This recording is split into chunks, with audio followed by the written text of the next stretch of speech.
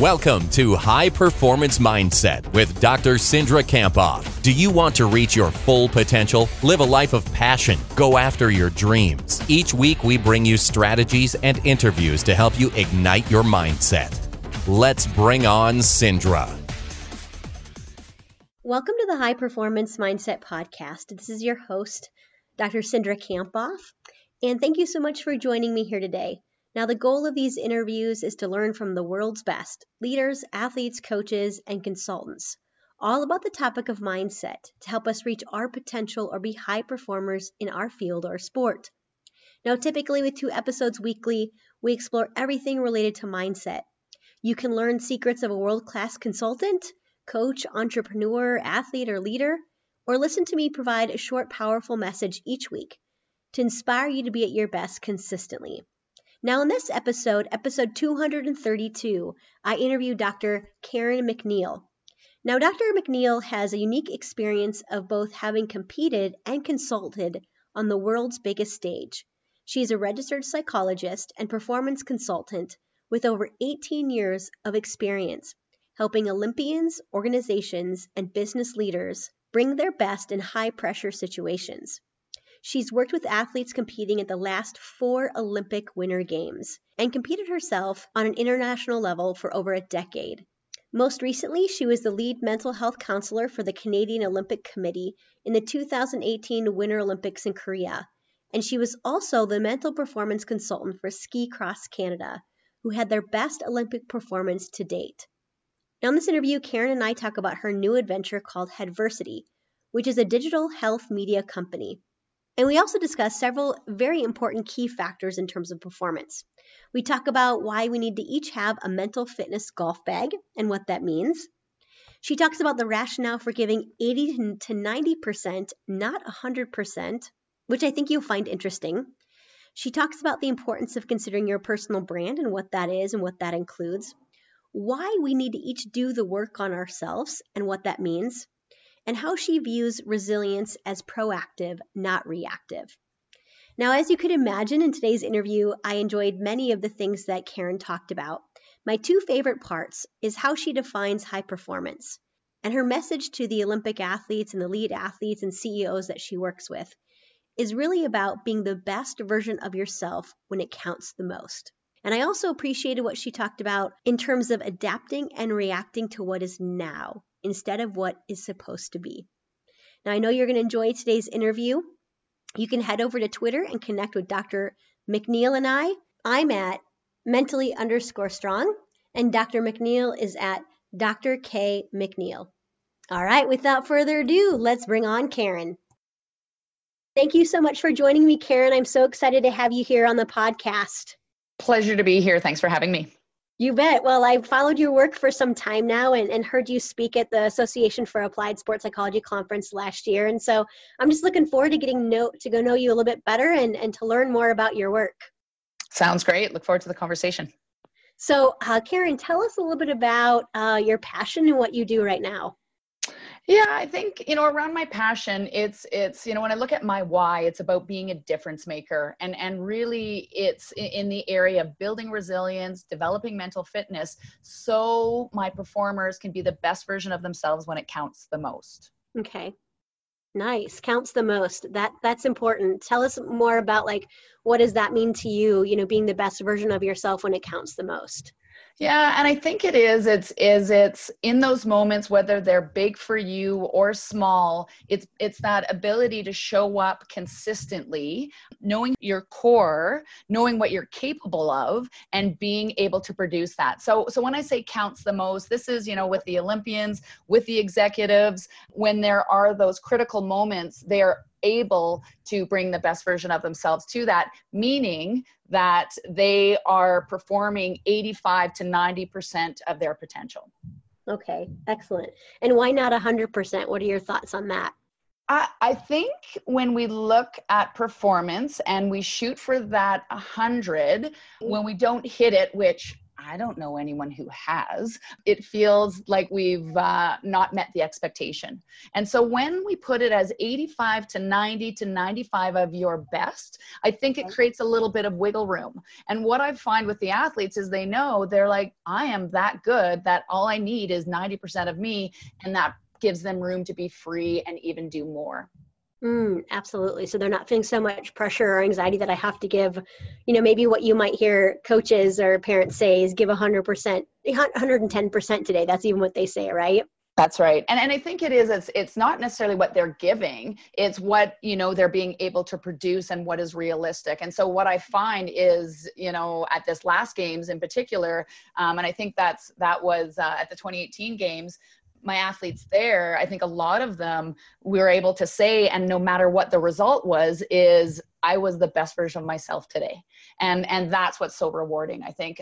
Mind you, they came home with a gold and a silver on the women's side and a gold on the men's. And so, and a variety of personal bests. So it wasn't really the result. It was that feeling of satisfaction that I know I did everything I could today. Absolutely. Karen, I know you've had a really unique experience competing on the world stage and then now consulting there. So tell us just briefly how you got to where you are now.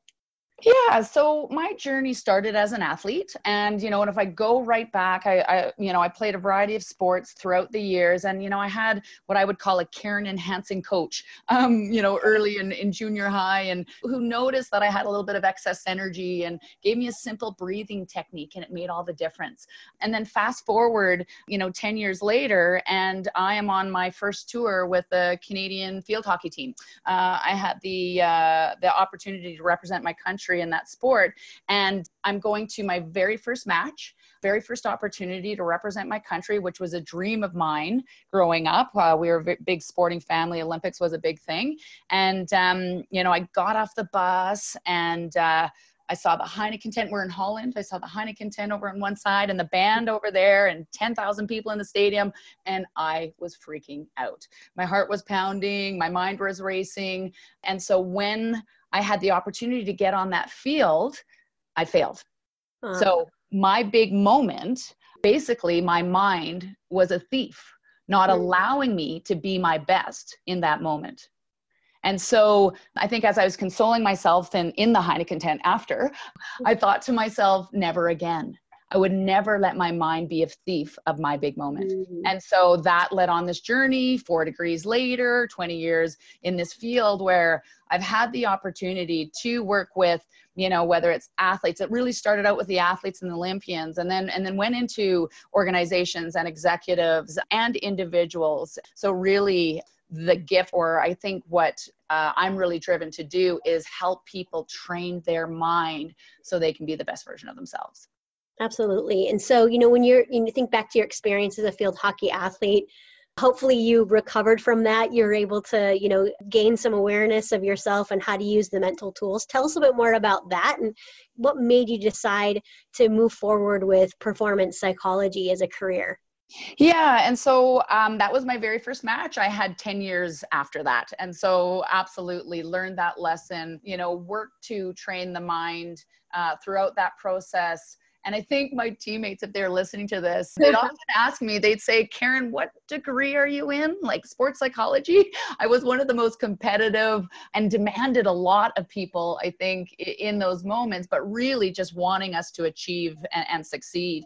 And so for me, the work during that time, working with a consultant, becoming more self-aware, so I wasn't that girl on the field, managing my focus and directing it to the right things, being able to manage some of those distractions were very helpful. And then really, I think by the end of my career, it was really coming to peace with myself. And so I had a moment. It was, I think the Olympic qualifier getting ready for the Atlanta Olympics. And in my mind, I was young and a rookie, and you go to the qualifier and you qualify and then you go to the Olympics. Well, we were one team away and we didn't qualify. And so after that point, there was this moment and this 3-month period where I went into a bit of a depression, and my identity was so intertwined with my role as an athlete that I felt lost. And so I think it was after that point where, I recognized being an athlete is something I do. It's not who I was. And so I had to figure out that piece. And I think that's where it led to this journey in sports psychology, where I really thought, okay, what do I want to be when I grow up?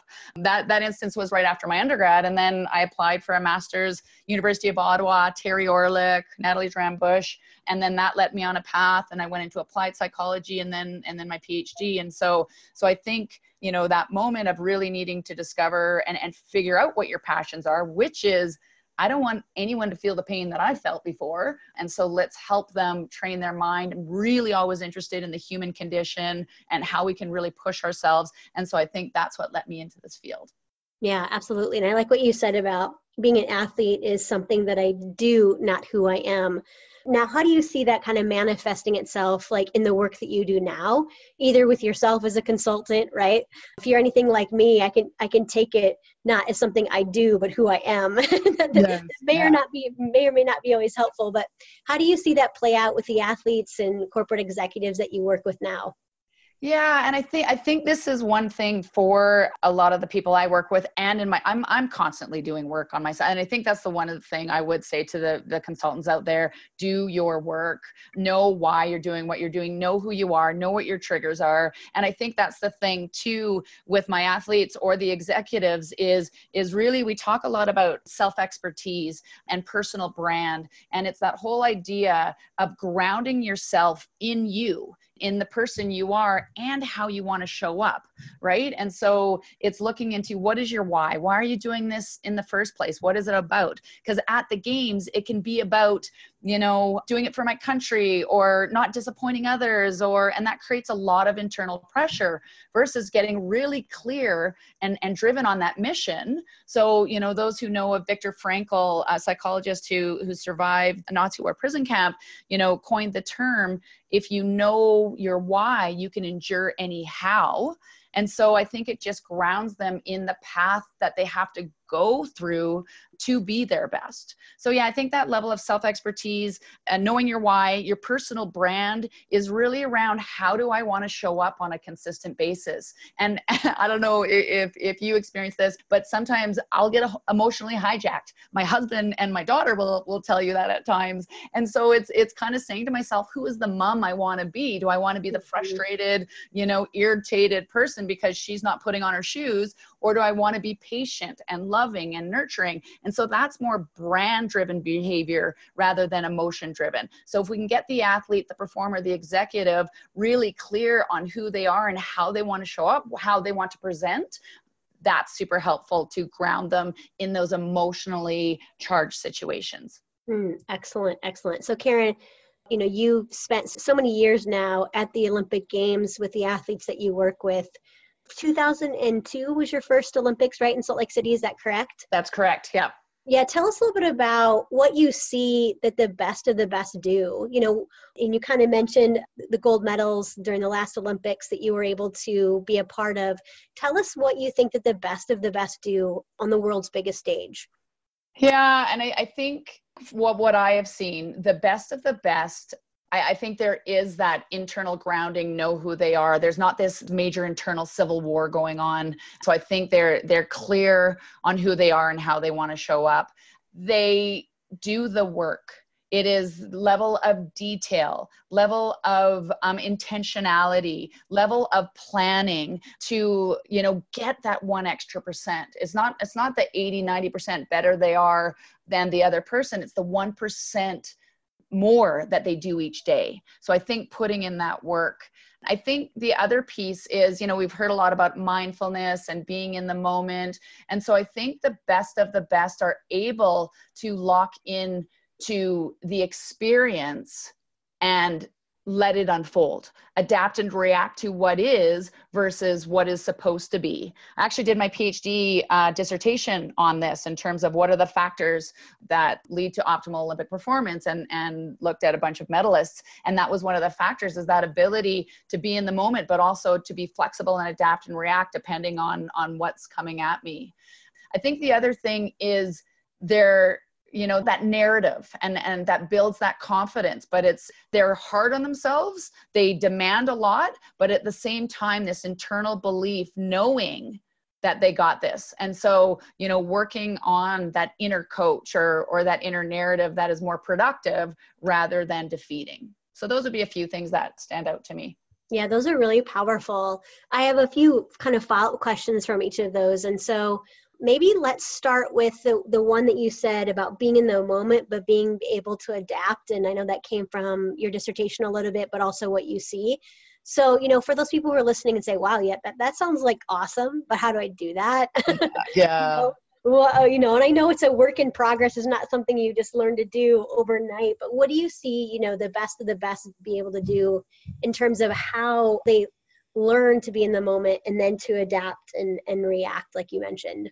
Yeah. And so I think training that level of awareness and insight, right? And so mindfulness is our biggest tool in that, right? Mindfulness being deep awareness of the present moment in an open and curious way. And so the more, and it's an interesting thing, because I was at a conference where, mindfulness and performance conference, and we were talking about, is it a skill and a tool we use to develop this ability to adapt and be in the moment and all those things, or is it a way of being? And what I would say is developing the skill allows us to create that way of being. Like, for example, one of the gold medalists from the ski cross team at the 2018 Olympics, he broke his leg in 2010. He came fourth in 2014. And so, if he hadn't done the work, there could have been a bit of pressure there. And I heard in an interview, I read in the interview, and I was like, yes, he did it. Saying, every time I thought back to Sochi, the last Olympics, I just thought, be here now in Korea. So he'd done some of that work, so it allowed him to be in the moment and adapt to what was coming his way. So I think for those who need a little bit more mental flexibility, it's a matter of doing some of that mindfulness work, developing that greater level of self-awareness and insight, and then directing your intention, saying, how do I want to be? And I think if we map things too much in our mind, imagery is great. At the same time, people can panic if the external environment doesn't match the internal situation. A really good example of that is this athlete was at an Olympic Games, and she visualized, coming out of the gate first over and over and over again. Well, in the final, she came out of the gate second. And so what happened in her mind is there was this brief moment of panic. And so, led to a crash, being airlifted off the mountain. And so that's an example of, creating your mental map, but also having some flexibility. So what's plan A? What's plan B? What's plan C as you're going down the track, the run, the course, whatever you're doing. So I think planning a little bit for the different scenarios that you can face, and then just getting engaged in that present moment, noticing what's coming at you, being present and grounded will allow you to be a little bit more adaptable in those situations. Yeah, I like that advice, Karen. And I'm thinking about being able to adapt and recover means that you're not pushing, you're not fighting what's happening. You're just like letting it be. Do you think when you're helping, those elites that you work with plan for plan A, B, and C, do you have them do various types of imagery, not just like this mastery imagery of me, doing my skill perfectly and winning? Tell us a little bit about how you see them being able to adapt and plan for plan A, B, and C. Yeah. And so once again, I think as a consultant, one of the biggest tools is really ability to know that individual, know what their needs are, and then help them discover what they need within that. So everyone's going to be different. I have some guys, their plan is not to plan because their instinct level is so high that it's a matter of they know they need to be in the moment, and that's what keeps things fresh and allows them to engage in that moment, where others need that sense of, I have looked at every single angle and I know exactly what's coming my way, right? So I think there'll be a variety there. In the imagery, once again, I leave it up to the individual. Everyone will have a different level. And I was listening actually to Anders Ericsson on Mike Gervais' Finding Mastery podcast. And, they had a little riff on imagery and acquisition of expert performance. And what he actually said, the best thing to do is watch a video of an expert performer and then imagine yourself on that same course or track. So, I've been playing around that with a few of the athletes, and that's seemed to be effective where they're either watching them do it very well or watching a teammate or someone best in the world. And then they'll do an imagery and put themselves in that exact same situation in terms of how they may go about doing that. So I think with imagery, it's really being clear on what you're using it for, whether it's to build confidence, whether it's to, map out your plan, whether it's to reinforce and validate your strengths and expertise, and then, giving them a variety of options in terms of how they can execute on that. Yeah, I appreciate that. Just in terms of helping the athlete figure out what they need. And it's not like this Band-Aid approach that works for everyone, right? That's right. Yeah. When you were saying about, because one theme I'm hearing quite often you say is like, know who you are and how do you want to show up? What kind of guidance would you give people who are listening in terms of, okay, I like your example of a mother because I am a mother too, right? Yeah, and sometimes I can find myself getting frustrated that they won't put their shoes on or whatever. And that's not the kind of mom I want to be. Tell us about, how you might guide someone through that or help them better understand how they want to show up. Yeah. And so it's a hard kind of area because you're really looking deep into your soul and who does that, And so, Sure. So really the whole idea is it's within you. We just need to reveal it. Right. I think that's a Mike Gervaisism as I say it out loud. I think that he says that quite a bit. And so I think that's part of it. And that's where, creating some of that space for the mindful reflection, asking yourself, who am I? Those kind of things. We go through a little bit of a exercise, a lot of based on, the thought leader Simon Sinek in terms of finding your why. He is a bit of a formula. Really, it's around, what really are my key contributions that I want to make? And those can stem from questions such as like, what gets me out of the bed in the morning? What excites me most about what I do? What contribution do I make doing these activities? Kind of get to the crux of that.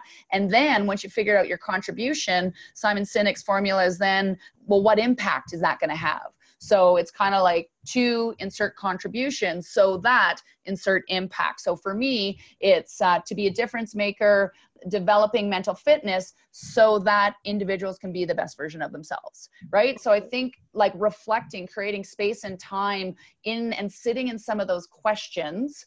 I think also going back to your origin story. Like for me, it's really when I look back even further than that first, field hockey event, I can look at little points of pain in my history where I wasn't my best, whether it was due to my mind or due to stress or whatever it may be. And so that's kind of informed that, hey, this is the ticket for me. I think on that other point that you're talking about, it's more around how do I want to show up? It's really about doing the work, and for the athletes out there or the consultants, who is the consultant I want to be? If my athletes were around the proverbial water cooler, what would I want them to be saying about me? Like for me, it's like, I want to be approachable, knowledgeable, supportive, empathetic, empowering, or whatever those are. And so then you can create your list of, and I'd say 4 or 5 descriptors of how you want to show up. And then every so often, keep yourself accountable and rank how well you're doing on those 1 to 10, 10 great, 1 El Succo, right? And you can kind of monitor and get a sense. And I'll do that for myself at home sometimes. So who's the wife, who's the husband, just to keep myself in check. And I'm like, yeah, patience, I can improve on that. So it just keeps me in check in terms of, am I showing up in the way that I say I want to be and not letting my emotions overtake that? Yeah. And helping you show up the way that you want to and reflecting on that. That's exactly right. Yeah. Yeah, for sure. Karen, have you experienced any sort of like pushback, right? Because I'm thinking about people might say, well, I don't want to do the work. And what does that even mean? And, maybe I have too big of an ego to even think that I need to do the sort of like internal work so I can do well. And in this moment that matters to me, do you see any of that? Or do you think that it's kind of decreasing in terms of the importance of training your mind and how the best of the best, might approach that? Yeah, I think that, like, I'd say in terms of training your mind, the mental fitness, that side, I think we've come a long way. Like when I first started, it was really doing a big marketing job. This is really helpful. It's not just for the individual that has a psychological problem, right? So we had to do that, where now this is just part of the program. You've got to train, what you do, your craft, you got to train your body, and you got to train your mind. That's how you become the best. So I think there's a little bit more openness. I think the challenge with the mental fitness side is that it's invisible. it comes out in behaviors, right? So the physical fitness, we can do a test and it's like, yeah, the strength coach is great. Yeah. And we're making improvements. On the mental side, they have to experience it.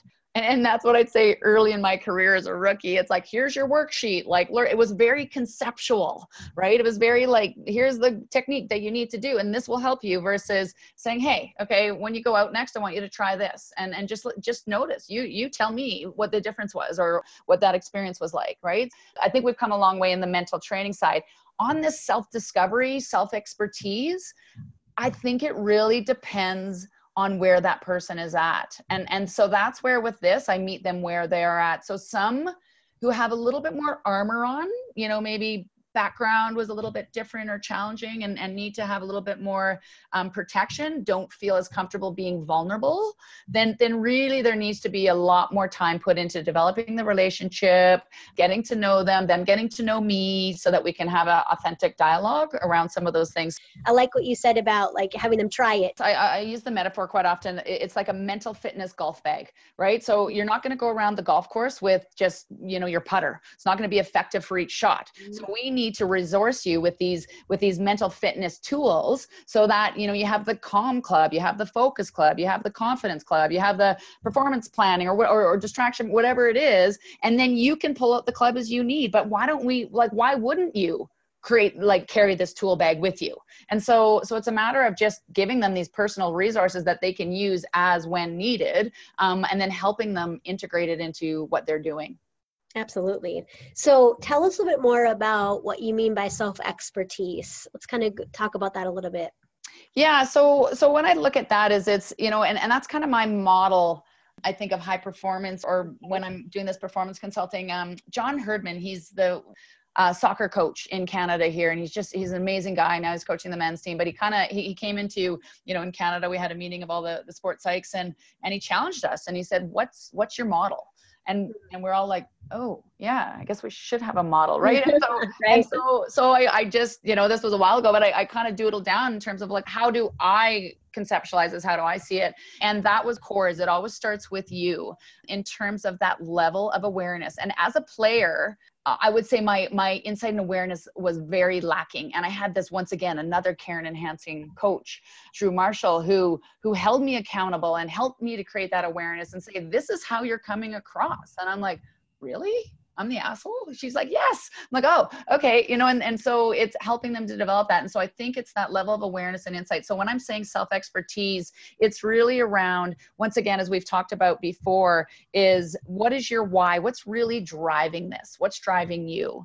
What is your brand? Once again, how do you want to show up consistently? And then that third layer that we haven't talked about is superpowers. The Pareto principle talks about 80% of the output comes from 20% of our factors, right? And so it's all about, what are those one or two things that I am really strong at and that I want to maximize in difficult conditions. And so I think it's giving the individual insight into those three aspects, in addition to what does high performance look like to them. Like like for the leaders, it's mapping that out. It's like, if you're being a high performance leader, you tell me, what does that look like for the athlete? And this was actually your podcast with Sean McCain, where he talked about, we don't know what the outcomes are, but the behaviors you need to be your best. And I've always talked about key performance factors. So that just reinforced, yeah, that's exactly what we're doing, is what are those behaviors? What are those attitudes?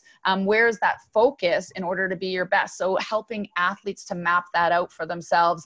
And then, when they're pretty grounded in themselves and feel pretty solid in their core, the environment around them isn't so distressing, if that makes sense. Yeah, absolutely. Yeah. And can you give us some examples of superpowers, maybe your superpowers or superpowers that Olympians that you've worked with or execs have, that they might be able to rely on in those moments that matter to them? Yeah. And so I think a couple of my guys, we always talk about captain compete, or the compete factor. They're just so driven and competitive, and they know whether they're, didn't get the right sleep, or whether, there's so much media on them and maybe fatiguing them. They know their compete factor is going to pull them through. So that would be something that they can ground themselves in. I think for me personally, when I look back, like 2010 games, I was the manager of sports psychology for the Mount Medical team. And it was basically, the charge was to provide services to the Olympic family, any athlete, any country, anywhere. First day, luge athlete, unfortunately, dies on the luge track. So I had to do the crisis intervention.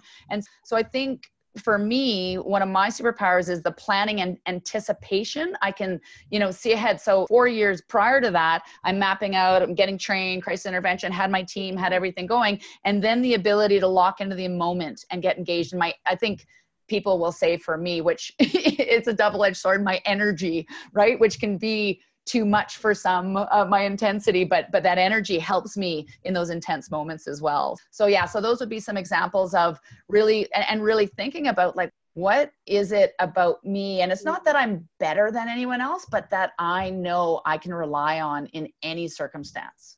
Yeah, absolutely. Yeah. Tell us a little bit more about what that event was like for you, the luge crisis intervention. And if you're not controlling yourself as a consultant and acting purposefully and like how you want to show up, right, it can negatively impact a lot of people. And I could only imagine, like the athletes that you're working with there. How did you handle that situation?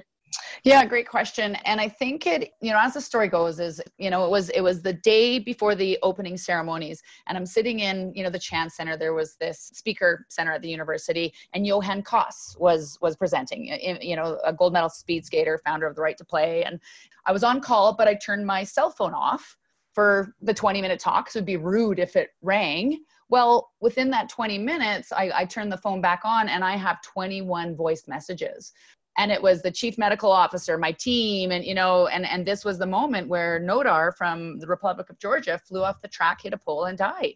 And it was my job to do that crisis intervention. So the immediate reaction was instant intensity. Heart started to pound, mind started to race. I'm kind of running around, and I had a colleague with me, and she gently put her hand on my shoulder and said, Karen, don't we want to model the behaviors we want others to have? And it was basically like, stop freaking out. I'm like, right, okay. And I'm a human being, right? Like, right, I'm going to react in this way. That's a normal thing. And so it's that ability to be able to, okay, get that awareness. And thankfully she was there just to give me a little tap, kind of saying, hello. And so then, because I'd done the work, and I'd say in 2002, I did not do the work. And there were some challenges there, which we can talk to in a moment, but I'd done the work. I'd just finished an 8-week mindfulness course. I'd, managed my nutrition, my exercise. I'd done my mental skills training, identified who I wanted to be at my best. We had mapped out this plan. We knew exactly what we needed to do to intervene. And so then I could carry on calmly. I went back to our book that we wrote. In the event that this happens, read the manual, because you're probably going to be a little activated. And we just implemented and went through. So I think that's the biggest thing is, know that you're going to react, know that's human, and don't beat yourself up about it. Just go back to, okay, what is it that we need to do to manage and be most effective in this scenario? Absolutely. And I'm thinking about, don't beat yourself up about it. I know part of what you talk quite a bit about is like resilience. Tell us how, that impacted your work, not only there, at the Olympics and managing that event, but how do you see that play out with the athletes that you work with? That's right. Yeah. And so I think that is it. And it's doing the work. And so, yeah, just as we were talking earlier, I've kind of been a solopreneur my whole life. So, currently I'm lead performance consultant with the Canadian Olympic Committee, and I have contracts there. I do stuff with Alpine Canada. I have a variety of leadership and organizations I'm working with, speaking, love to do that. And then now I've kind of become this entrepreneur launching a company called Headversity. And really the goal is to train and measure resilience in workplaces. And, the model that we're using there is quite similar to what I use with athletes. And, there's two schools of thought around resilience. And there's a bit of a discrepancy in the literature, I'd say. There's a variety of definitions. And one school is, you have an adverse event. Resilience is about bouncing back and, moving forward. Where the other school is like, actually, no, it's not a reactive thing. It's a proactive thing. And so how we're really looking at resilience is it's that ability to develop the personal assets so you can tolerate your environment, the stress, the demand, and execute in adversity. And so that's how I really see resilience, is it's really about equipping people with these personal assets. And I'd say that's where that self-awareness, the mindfulness tool, so you can create a separation between your reaction and your response. Right? We're humans. Just like when the luge athlete incident happened, I'm going to react, but I was able to create that buffer through my colleague. So no one else really saw that response, right? Developing the mental fitness tools we've been talking about and getting into hardiness. And really it's around that ability to endure difficult conditions. And there's a whole, the 3 C's: control, commitment, challenge, that we can develop in athletes. So there's this whole internal awareness and tools that we can use to help people build that resilience.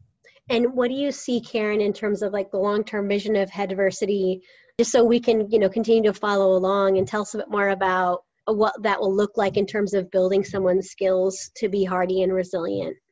Yeah, and where we really started is so my partner is a psychiatrist. And so he's at the one end of the spectrum, who he's seeing, in the hospitals, people who are really suffering with deep mental health and psychological issues.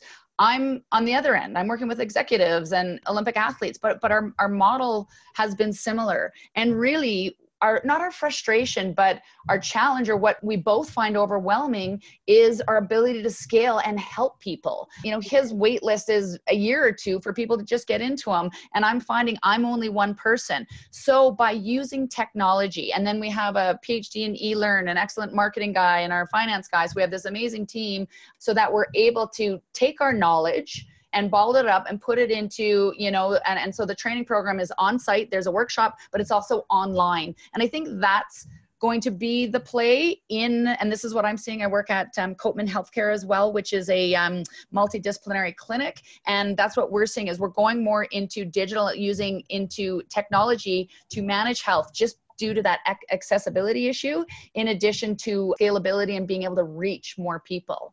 So yeah, we're pretty excited to be able to kind of change the way people view mental health and resilience, and help people take on challenges, execute, and thrive in their life. Yeah, I can't wait to see, how that progresses as you get going with it more. Sounds amazing. Yeah. And yeah, people can punch over to the website. We really are trying to, make it all things mental health, resilience, performance. We have a lot of content, videos, all that kind of stuff. So interested in finding a bit more, head over to headversity.com.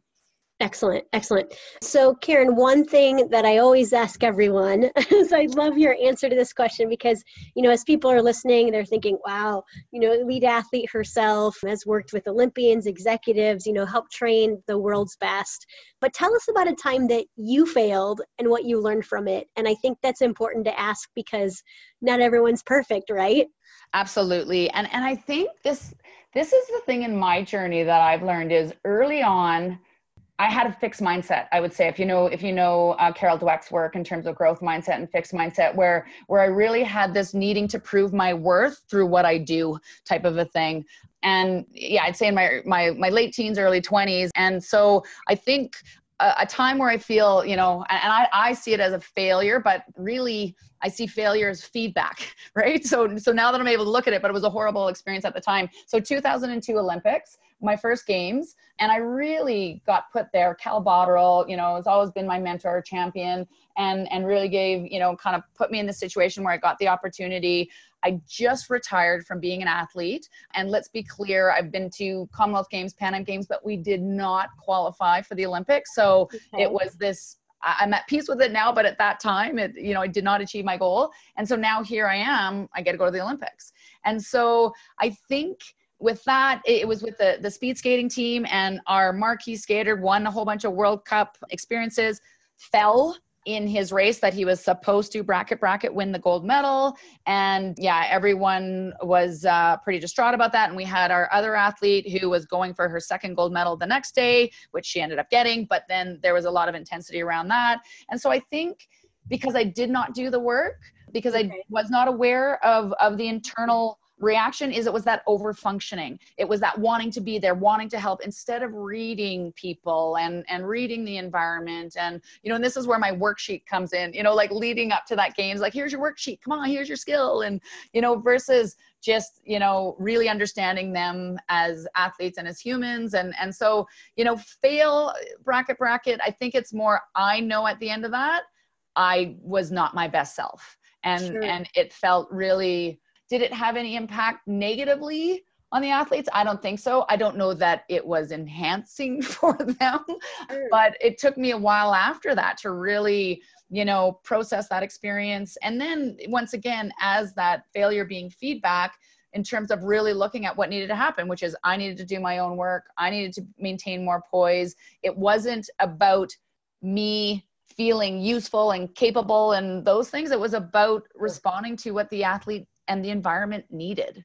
And so those were some really good takeaways and lessons after a bit of therapy and doing my own work, but we're all human. And that's where I can really say now at where I'm at in my career that I feel at peace. And I go into these experiences that sure, maybe they're a bit over my head, but I'm like, what can I learn from today? And so it really is that growth mindset. And I welcome kind of the pressure, because that turns me on, and that actually helps me to push a little bit more. So yeah, going from that experience to taking it into present day, which is really, once again, that art versus those tools type of yes. thing. I appreciate you sharing that story, because a few things I'm thinking about how we're performers as well, right? And maybe we're not actually doing the sports skill, but right. We can experience it all the time. So I appreciate your openness and honesty. For those people who are listening who might be leaders in some way, what would you tell us in terms of your advice? What did you learn from that experience that you'd encourage others to do? I think, when you're in the lead, and this is where I had like Pete Carroll, I was a fan of his before I got introduced to Mike Gervais and the Compete to Create situation. And so, I read his book, and then I met some guy who put me in touch with this other guy, and then I'm with Compete to Create, which is Mike Gervais and Pete Carroll's organization who they've launched. And so I had the opportunity to go and observe the Seahawks and talk with Pete a little bit. And so I think in terms of leaders, what I learned from him is really, it's about creating the vision, or creating the vision in terms of what do you want this environment to be? What do you want this culture to be like? And then it's about reinforcing those principles. So, Pete is really around like always compete, right? Be your best. And so everything that individual would do would be reinforcing to that. So I think with leaders is it's a matter of knowing what you want this culture to be about, and then reinforcing that through your communication, through what you drip into the culture, whether it's, hey, let's do some mindfulness because it's really important to be present and be in the moment, or, let's bring in a sports psychologist because we really value training the mind, or let's have an authentic conversation about what's really going on here in this critical moment. And we're all really angry and frustrated because I want to reinforce the importance of critical conversations. So yeah, I think it's having that vision, having that clarity of what you want to try and develop in your team or your environment, and then making sure you're taking action to reinforce those messages. Excellent. I know that's helpful, to many of those people listening who see themselves as leaders, and helping them think about what kind of culture do they want to create. One of the things that you said, Karen, is you said like, do the work, right? So I thought maybe that might be something else you'd encourage other people to do, because I'm hearing it so often from the interview today. What would you tell people in terms of how to do the work, or what's important, in terms of the ways that you've done it, or the ways that you've seen other people do it in the past? Yeah, it's a great question. And I think once again is it's partly doing the work. It's almost like that onion, you got to kind of peel away, and they're like, oh yeah, I need that too. Oh yeah, I need that too. Right. So really getting at the core of what you really need. So I think it's kind of looking at, what do I need to perform in the environment? So if I take example of 2018 games, so my role there, I was the sports psychologist with Ski Cross Canada. And then I also was the lead mental health counselor. The Canadian Olympic Committee put in this role basically to attend to the team's mental health, any crisis that may occur, and then mental performance. And so for me, I've learned from that 2002 experience, I'm a high energy person, and the Olympic Games environment is like having an IV of Red Bull coursing through my veins. Like I'm switched on. So having that awareness and having that experience, knowing that was my work. So once again, just to top up my mindfulness, I did another 8-week mindfulness course. I started it in September, kind of finished it in November. So I had that kind of booster, and then I had my daily practice. My exercise, I made sure, because that's, you know, in terms of the brain power, really important in terms of the physical energy. I had a nutrition plan. So that was part of an energy management thing. So Athletic Greens I actually used. I had it daily. I did not get sick. It boosted my energy. And then I had my biggest challenge there was going away from my daughter, who's 5 years old, for that length of time. That was the longest I've ever been away from her.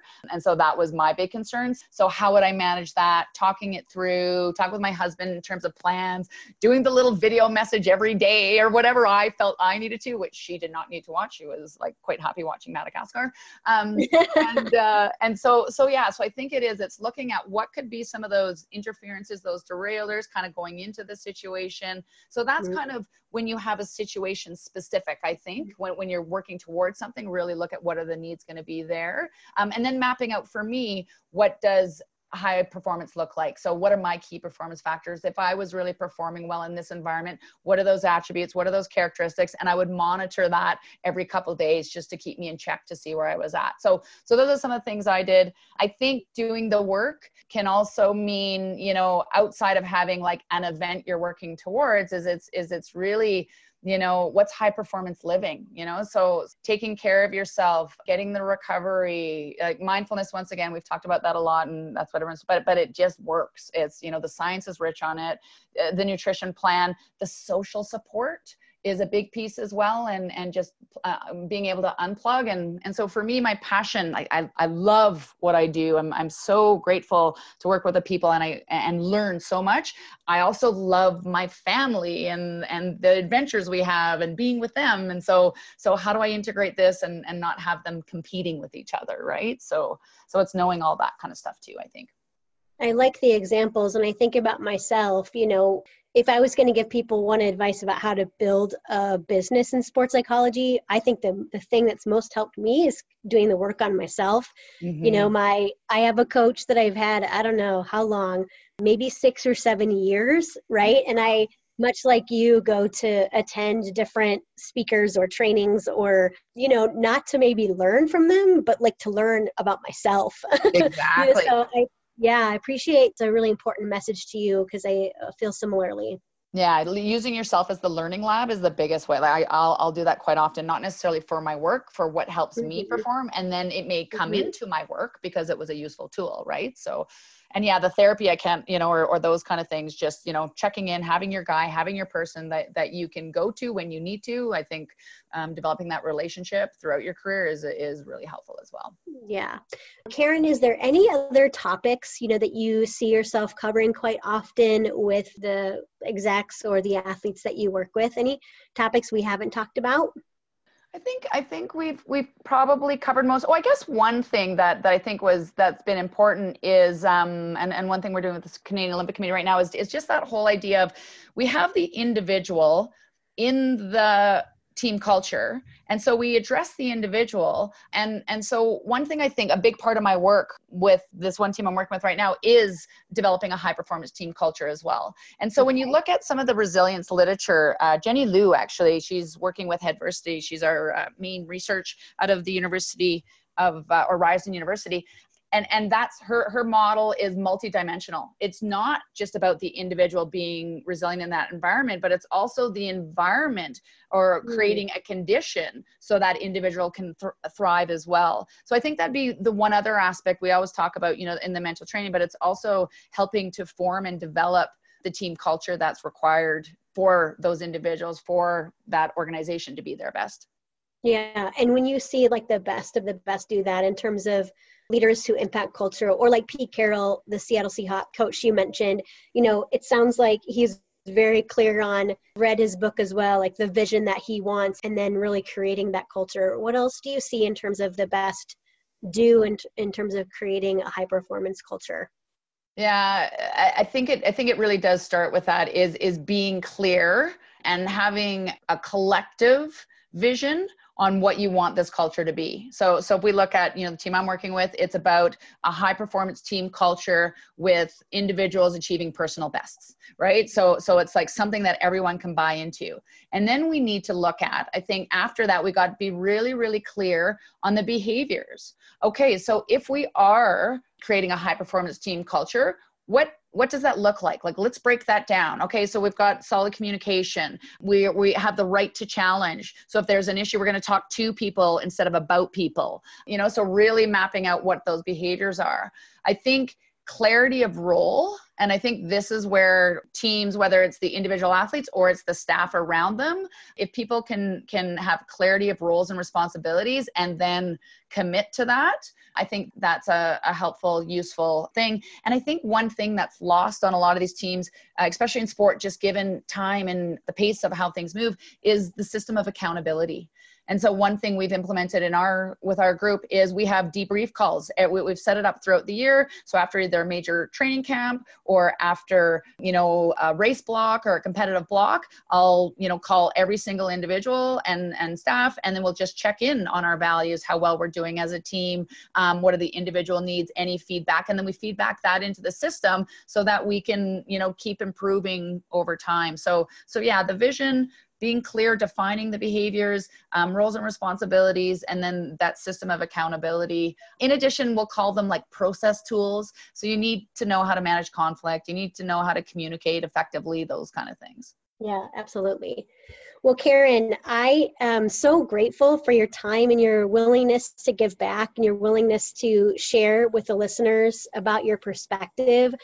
As I think about summarizing the last hour, it's very difficult because there's so many amazing things that you said. I liked at the beginning just your definition of being the best version of yourself, and it's giving like 89 to 90%, not 100%. We talked about what that means to you, and then we talked about what you see that the best of the best do differently. A few of those things are they really know who they are and they're able to be in the moment but adapt and react, which I appreciate our conversation about that, and what we were talking about with imagery, and that making sure that you're flexible and that you have a plan A, plan B, and plan C. And then I really appreciate our conversation about doing the work on yourself and what you were describing about self-expertise and understanding your own superpowers and the ways that you really want to show up and what high performance looks like to you. So I am so grateful for your time and your energy and just sharing your expertise with us today. It's been a real pleasure being with here and a fun conversation. I've learned a little bit more about myself too. So it's great. Well, that's awesome. That's awesome. Well, as you kind of wrap up, first, tell us how we can connect with you. So I know Head Adversity is one thing that you're working on. What are the ways that we can follow what you're doing either on social media or on the web? That's right. And because I'm now working with this group of millennials in a digital company, I'm actually getting on social now. So I think I have 101 followers. So yeah, headversity.com. Any emails, any more information you want, info@Headversity or @Headversity. You can follow us. Those are our social channels there. For me personally, Instagram is Dr.Karen Mack and then Dr. K McNeil for Twitter. I don't do that as much, but I'm working on it. So be my 102 follower. Exactly. It is a work in progress. It is. I appreciate that. Well, what final advice would you have for those people who are listening? I think part of it would be, right on that theme, and I think that's what's come through here, is around being clear, knowing who you are when you're at your best. Define that for yourself and then do the work. Right? Make sure you are identifying where are your gaps, where are your strengths, but put in the time and energy, because when you're in that moment and you're able to bring all of you to that situation, which I've experienced at multiple Olympics, there's no other feeling like it. Yeah, love it. That was outstanding, Karen. Great. Well, thanks again for having me and look forward to continuing the conversation offline.